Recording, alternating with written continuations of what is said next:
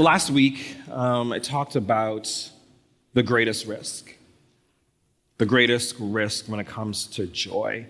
And towards the end of the sermon, I talked about how self-preservation is just so counterintuitive to the way of Christ. That the ways in which we live to preserve ourselves and to protect how we are to feel and how we are to move in this world and how we are to follow Christ, it really does not, it's not compatible. It will require us to step outside of ourselves to follow Christ, to risk something in our lives in the way of following Jesus. And I think sometimes we see that especially in moments of crisis, where everybody just wants to hoard for themselves and protect whatever circle that they have going on. But it's in those moments, I think, the most that we need to step outside of ourselves and to take risks for the sake of others. Because it's only in being together that we get through. And we've seen this happen throughout history. We see it played out where when people become more isolated and go into their corners, it doesn't always work out so well. But when people come together, that is when we see flourishing. That is when we see beauty happening in the world. When people take a risk of getting to know their neighbor, right?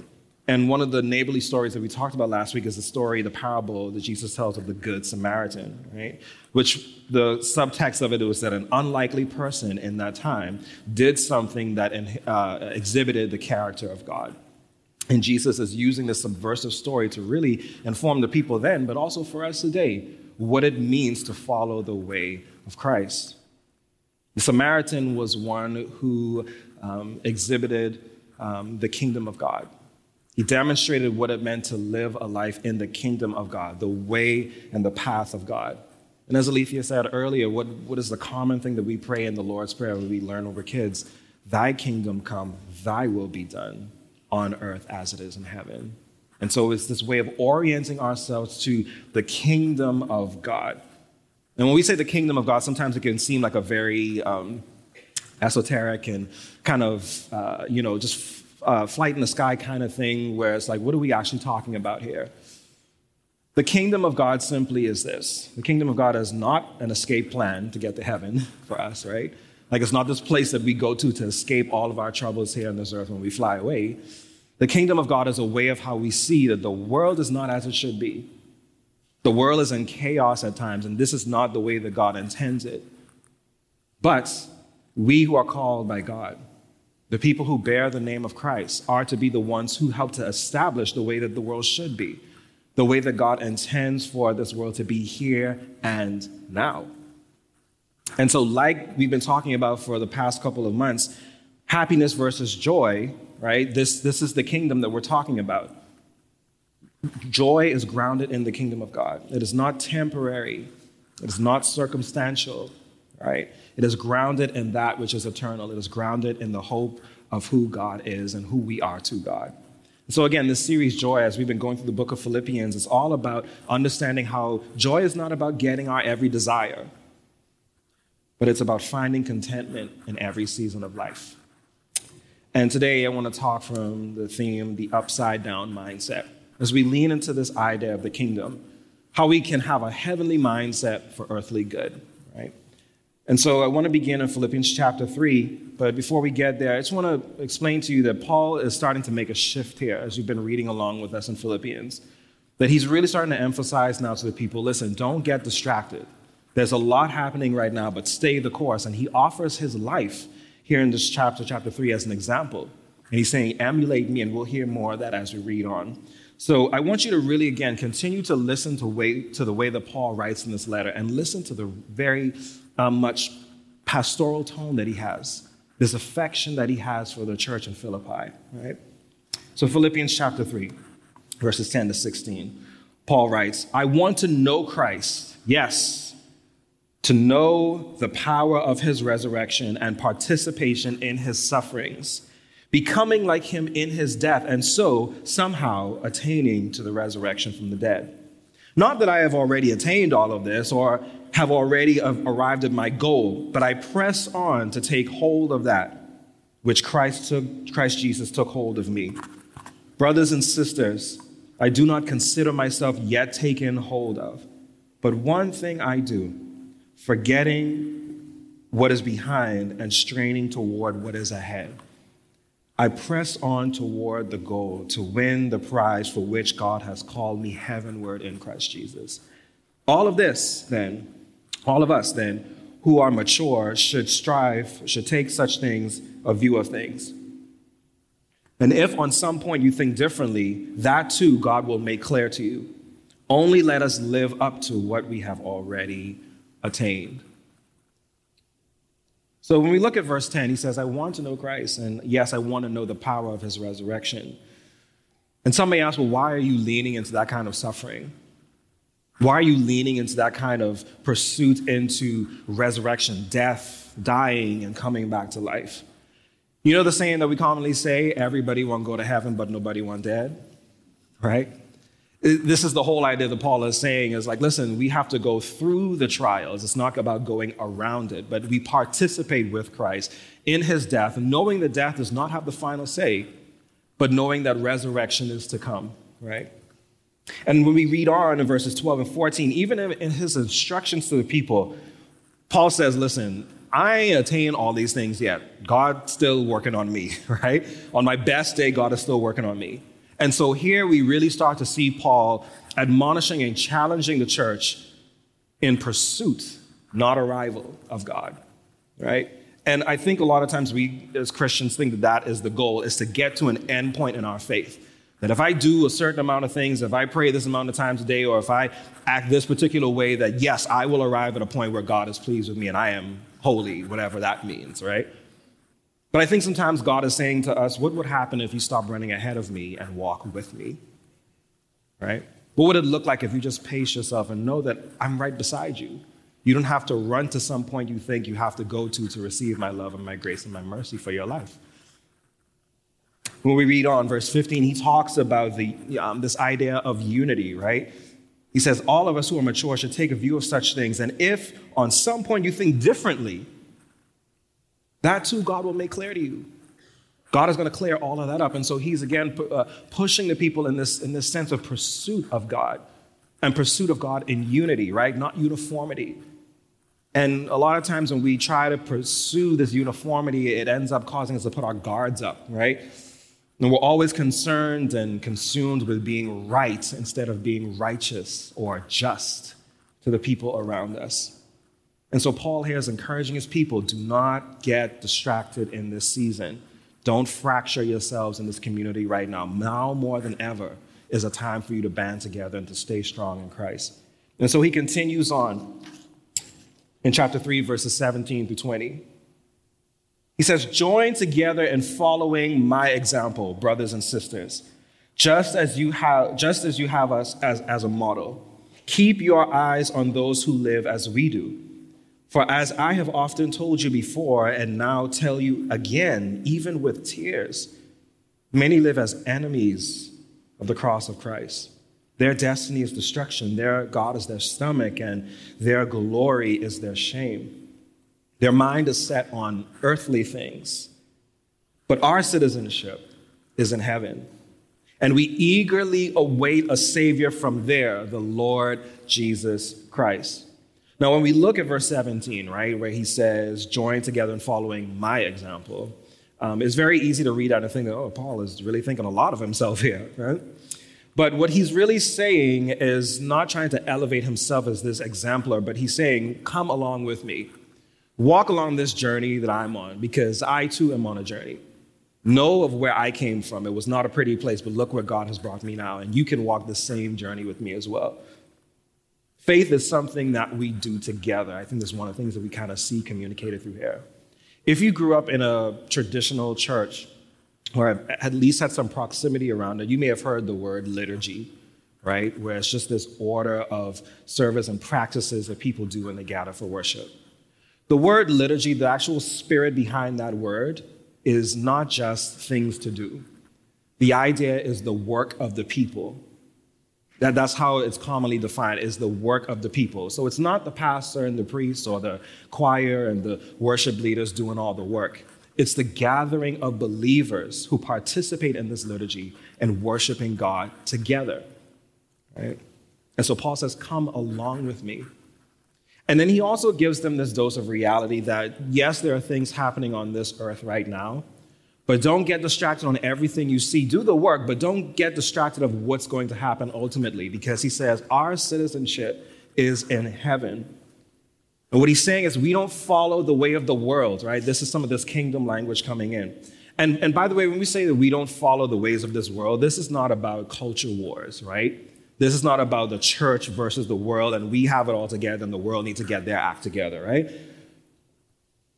This is not about that. And I think a lot of times as followers of Christ, as Christians, really kind of go out there and give out the message that y'all are not good. Y'all need to come on our side, cross this side of the fence.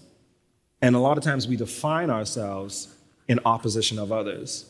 Well, I am because I'm not like them, right? I am because they are different. They don't have the right answers. I do, right? And that's how we define ourselves. But I think what Paul is really pushing us to say is, where are we pledging our allegiance to? Are we pledging our allegiance into being right and to fighting and combating what others are doing? Or are we pledging allegiance to following the way of God in love and mercy and grace? Are we submitting ourselves to these things? Which again, is going to stretch us and it's going to be a risk for us to take. These ought to be the markers of who we are as people of Christ, not the ways in which we differ from other people, right? Now remember, a couple weeks ago, I said that we are a people of the already and the not yet. We are a people who understand that God is doing a work now, but we look forward to the future, where Christ will come again and reconcile all things. We do that during the Easter time, and we do that during the Christmas Lent season, or Advent season, right? Verse 20, when he says, but our citizenship is in heaven, and we eagerly await a Savior from there. Eagerly await. Yes, Christ came to do a work on this earth, but there is more to come. Full redemptive work of Christ is still to come. And in the meantime, right, those of us who call ourselves followers of Christ are not to sit on our hands and wait. We ought to get to work while we are waiting for God to come back and do this final work. We get to the joyful work of making heaven feel a little bit more like heaven, right? You know, I think about this even sometimes when I go on social media. Again, I've been on it more than I care to be on it. That's some work I need to do on myself. But I think about this a lot when you see breaking news happen, and then there's a comment section, and people just are typing away, right? Just going at it on the comment section. And a lot of what I see is people saying, oh boy, you know, we really got to pray. Something got to happen. This country got to turn on. We got to turn back to God. We got to go back to the old landmark, right? And listen, here's the thing. I'm a preacher. I'm a church worker. I love prayer. Prayer is great. I think it's wonderful. I think everybody should do it. But if we don't put action behind that prayer, if we are not the ones putting our hands to the soil and cultivating the things that we pray for, what are we doing? We are placed here on this earth to be ambassadors for God, to bring hope and healing to this world. And so, yes, we ought to pray. But we ought to pray in such a way that our lives will now produce what it is that we are praying for. We want to say, God, we need hope in this country. Okay, well, how are you giving hope to your neighbor?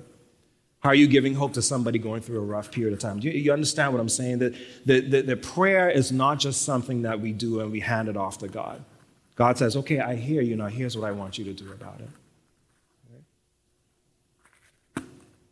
Dallas Willard, one of the great theologians, in his book, Divine Conspiracy, said this, quote, you are really walking in the good news of the kingdom if you can go with confidence to any of the hopeless people around you and effortlessly convey assurance that they can now enter a blessed life with God. If you can go to the people around you and just because it's an overflow of your heart, that is the way of the kingdom. And so for us today, I thought about this as I was prepping the message, and this verse came to me last minute. It's a verse that we often quote, but it has major implications for how we live our lives as people of faith. Matthew 6:33, Jesus says, but seek first God's kingdom and his righteousness, and all things will be given to you as well.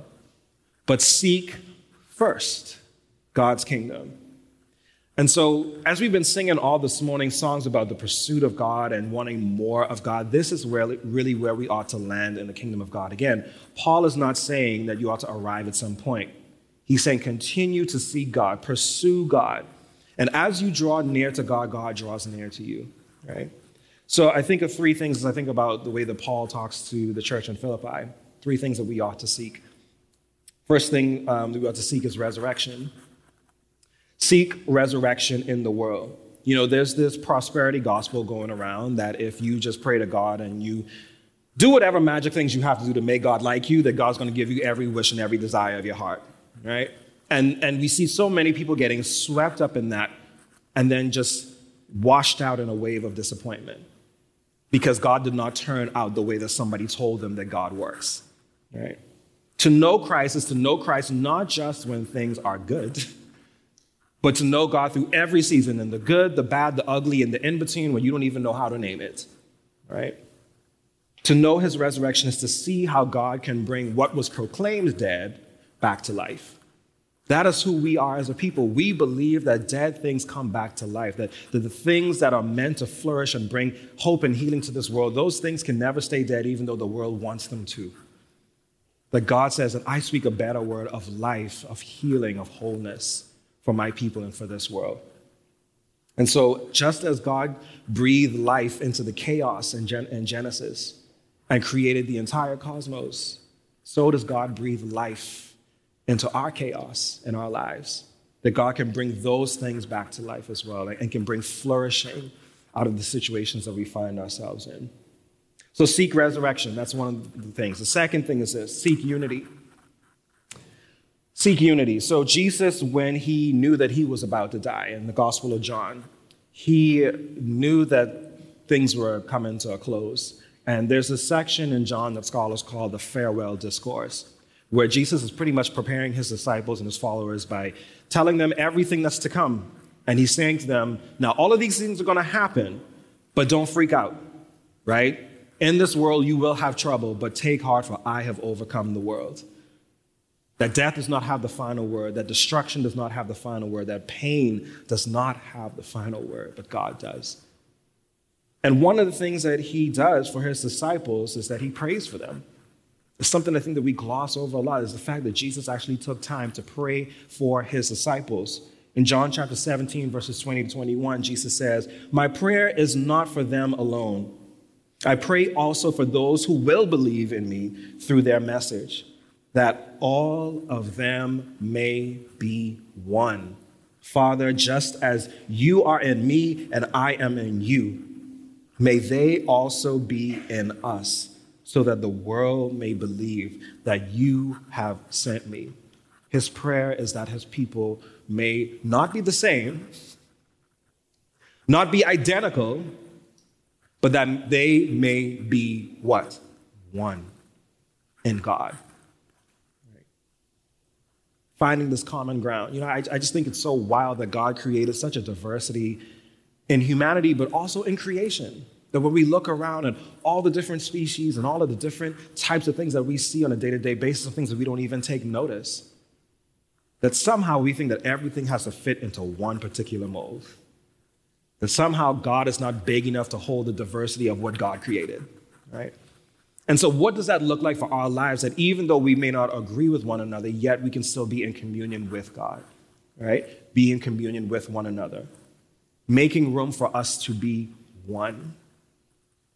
So as we seek resurrection, as we seek unity, the final thing that we ought to seek with expectation.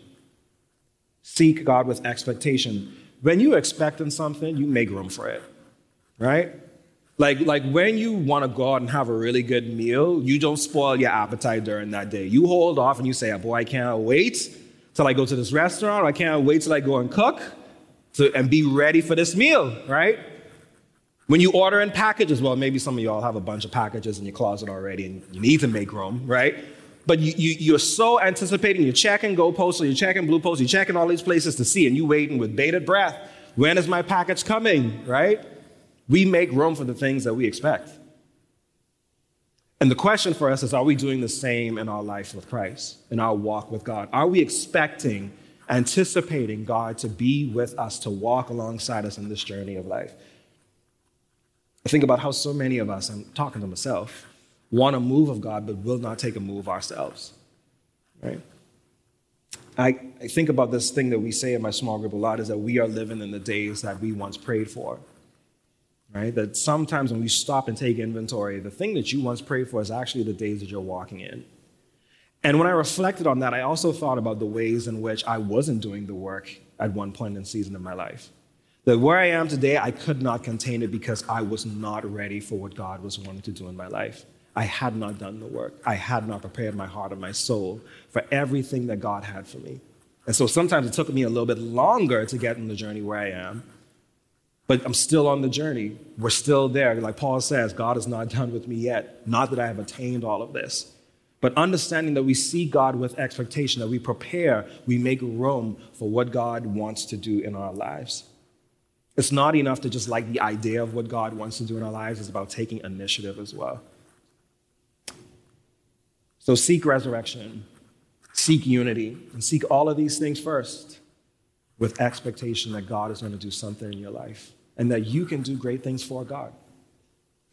The late Dr. Miles Monroe, I can tell you, has done some amazing work in talking about the kingdom. And I really encourage you to go and read some of his books about the kingdom and how he talks, and he really unpacks his metaphor so well.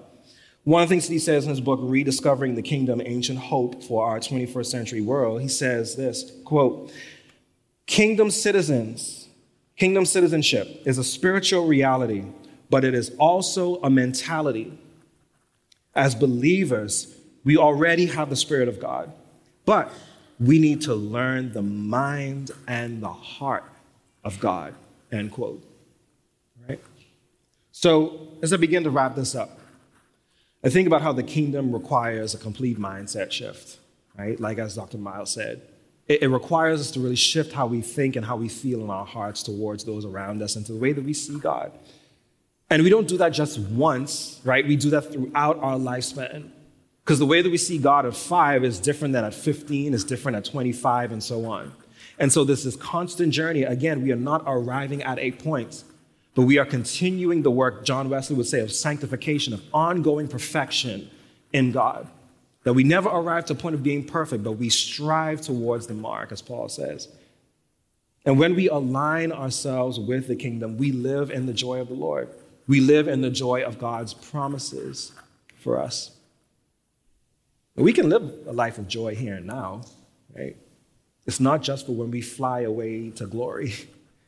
God freely gives us this opportunity to do this work of living in joy, to sharing joy with others by following the way of the kingdom of God, knowing that the world is not as it should be, but God is calling us to be channels and change agents here and now. One last set of verses I want to read for us as we close. So Moses in Deuteronomy is moving on, and he is passing off the people of Israel to be led by Joshua and Aaron in the next generation of leaders.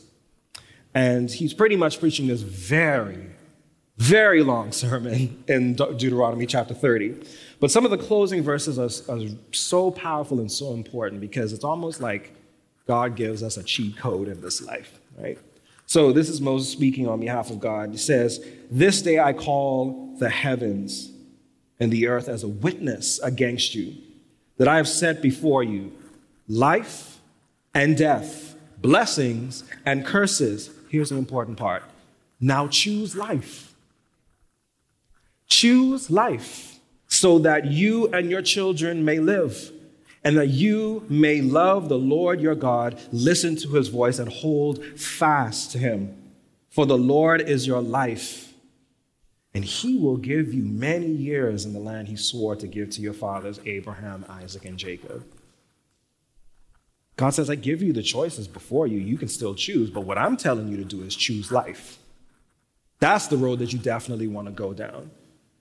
The road of life in me is the way of joy, is the way of peace. It is all of these things that Paul later goes on to talk about in the book of Galatians about the fruit of the Spirit, right? All these different components of it. Choose life here and now. The choice is up to us. Where does our allegiance lie? Does it lie in a moment of fleeting frivolity and fun and happiness, whatever that may look like for us in any given moment? Or is it grounded in the promises of God? That God never leaves nor forsakes. That God promises to be merciful and gracious, slow to anger, and abounding in steadfast love, as the psalmist says. Say it every week. Choosing joy is not easy. It feels very upside down, actually, the way that we as people of God find joy. But at the end of the day, it's a choice that's worth making. Let's pray.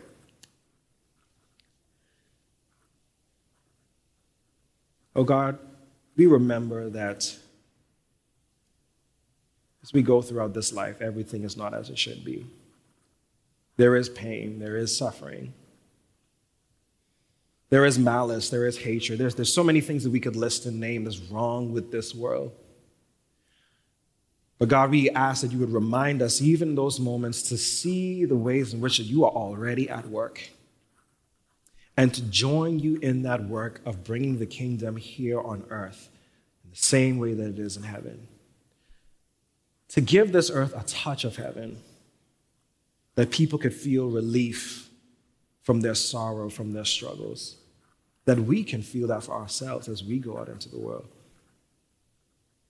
We ask, oh God, that you would remind us this week to be ambassadors for your kingdom, to be the ones who bear your name with pride, but also humility, knowing that you have called us into a work that requires us not to run ahead of you, but a work that calls us, oh God, to walk beside you and to feel you guiding us every step of the way.